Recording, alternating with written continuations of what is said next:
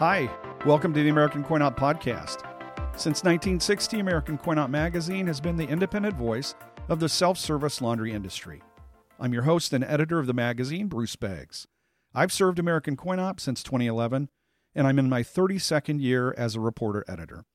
Equipment mix, amenities, hours of operation, and staffing all contribute to a vended laundry's success, but it could be argued that the most important factor is store location. Evaluating things like visibility, parking options, area demographics, infrastructure, adjacent businesses, and nearby competitors can help someone decide if a site is a good candidate for a store or if they should look to set up shop elsewhere. Joining me on the podcast today is Bryan Maxwell. Bryan has worked in sales and marketing for Dexter Commercial Laundry Equipment Distributor Western State Design since 1988. During that time, he's helped hundreds of clients build and re-equip their laundries, and Bryan considers his greatest accomplishment to be partnering with clients and changing their financial futures. He joins me today from his office in Hayward, California. Good morning, Bryan, and welcome to the American Coin Op Podcast. Good morning. What are demographics? I mentioned demographics in the intro. That's it's a term that maybe not everybody's familiar with. What are demographics, and why are they important in helping someone decide where to locate a laundry? Demographics are a snapshot of a given neighborhood. You can learn things about income level, family sizes, the ethnic makeup. There's just a lot of things that you can learn about a given area, and you can look at anything from, very, very close to the potential laundromat site up to 5, 10, 20 miles away. You can actually sort these, and they're based on census information that's provided to the government, and they're very, very, very useful tools. Okay. The demographic reports are going to show some real critical data of a given community, and there's a few things that I typically look for in a report like that. Probably the first one to look at is the number of renters and the renter percentage. Obviously, in an area that has high renters, there's a greater likelihood that they're going to use a laundromat than something with less renters. You also look at income levels. Someone who is on the lower economic rung and has less resources, there's a greater chance that they won't have the resources to own and operate their own laundry equipment, and so there's a greater chance that they're going to come in to a store. If you end up in a community with a large ethnic population, with large families with 5, 6, 7 children, obviously the opportunity for a laundromat in that area is going to be greater than in an environment with smaller families. You're going to use a lot of larger washers, 60s and 80s, 80-pound washers, to address the needs of that community. And so demographics really give you an insight as to what the potential is in a given area and also what kind of a store you're going to put into that area. What kind of infrastructure? We're talking about adequate square footage, utility availability and connections, things like that. What kind of infrastructure is needed to accommodate a laundromat? I have seen many successful laundromats that are under 1,000 square feet, and I've seen laundromats that are 3,000, 4,000 square foot that are also successful.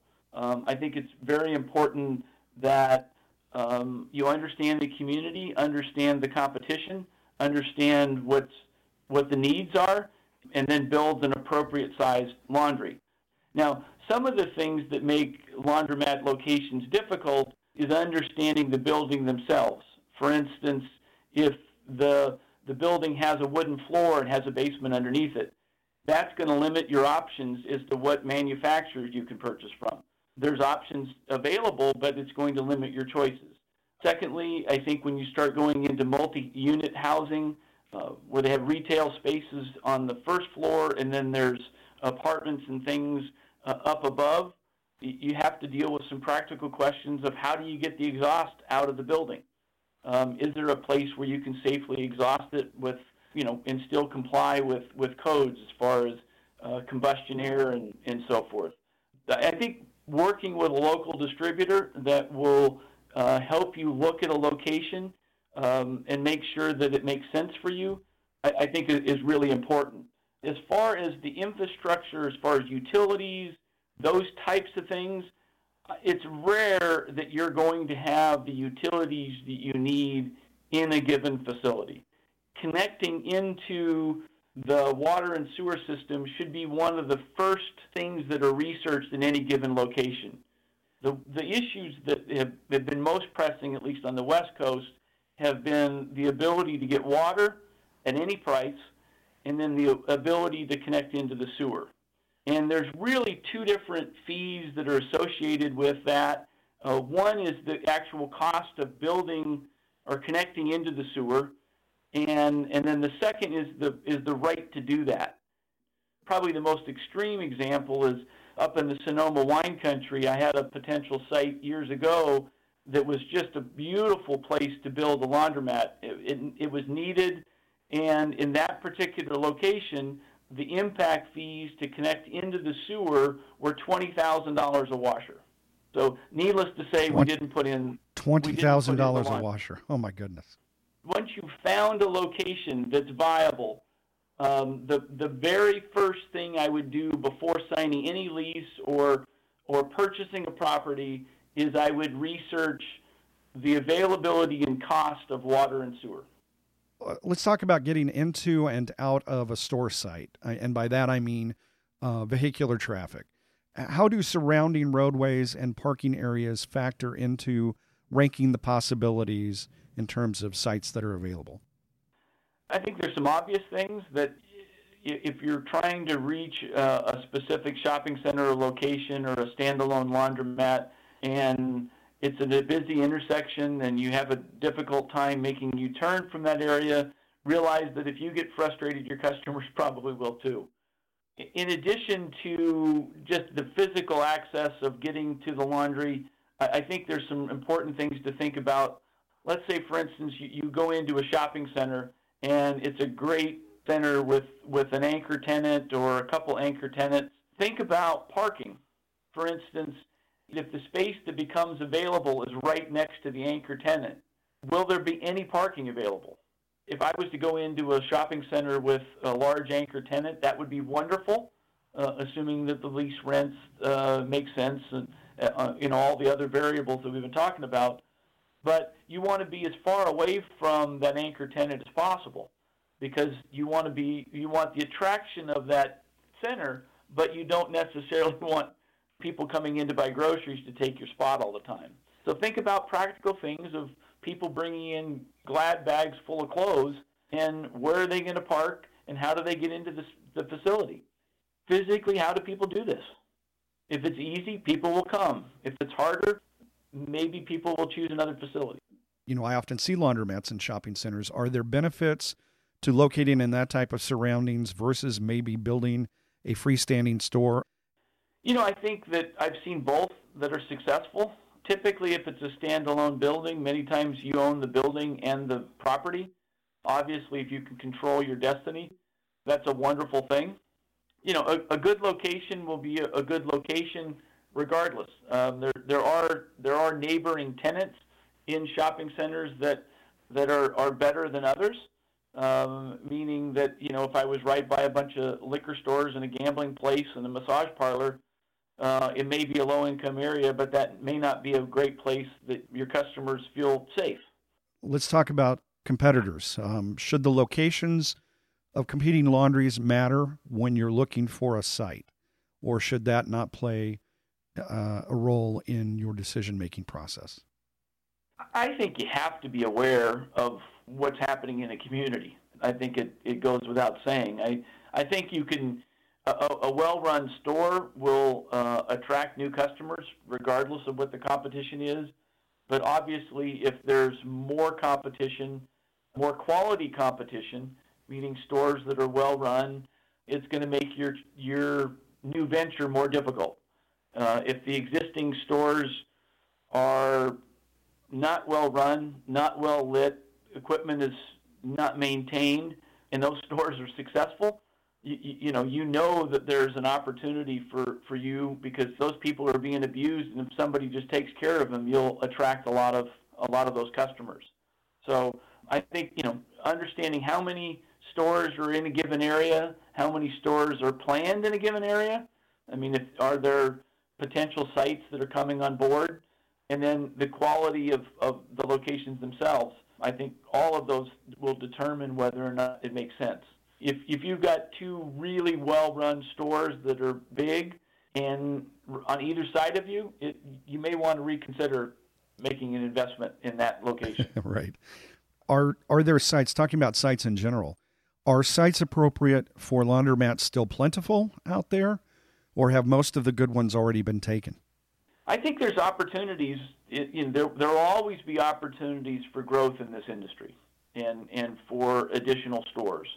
Some markets are going to be more challenging than others, frankly, because of the impact fees that we've discussed and existing competition and cost of real estate and so forth. But, I think that you should always be looking, and in any given market, there's probably an opportunity.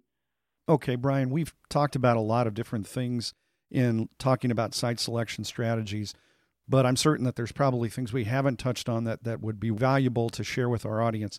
What kinds of things have I missed? I have a line that I like to say is that people should know two things. They should know the is and what the will be. And it's the idea of do you really know what you're buying? We've talked about the demographics, we've talked about the impact fees and so forth, but it's very important that you make an assessment for your business based on that location, and you do all of your due diligence to understand what's happening in that area now. Okay? So when you do your demographic study, are the renters there? Are the populations there to support a laundromat? What are the impact fees? What are your current rent costs? What is the current competition? What's the current potential? All of that process is that a lot of times people go through that process, but they don't think about the what will be. Things rarely stay the same. And so some of the things that I think about and make sure that people are considering, for instance, is if you're going to have a huge wash and fold service that requires labor, there's a changing cost associated with minimum wage. Can you account for that? Are there demographic changes in the neighborhood for your benefit or not? Maybe that low-income area that makes a great store that's a traditional laundromat, maybe you should build something that's a little bit hipper and cooler because it's gentrifying and millennials are moving into the area. And then lastly, I think, is when you're looking at if you're not going to purchase the building yourself, when people look at the lease, make sure that you really go through and evaluate what is the future of your lease. When you're securing a long-term lease, make sure that you're securing it at the same terms. There's many times in options, there's market rate adjustments, and those market rate adjustments, if it's a gentrifying area, can be dramatic. If you walk into an area and you find a location that's great and you have an awareness of what's happening in the future, then you can plan accordingly and you have a greater chance of success. So this topic, it's very broad-based, and I think we've touched on a lot of aspects of it, but there's certainly a lot to consider. And I think that we've provided some really good information to our audience today.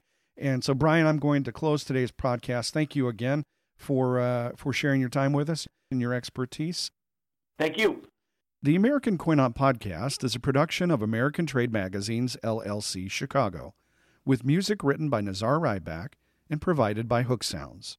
For more information about our podcasts, visit our website at AmericanCoinOp.com or consult The Wire, our weekly e-newsletter. And I welcome podcast feedback, including your topic suggestions, at my email, bbeggs@atmags.com.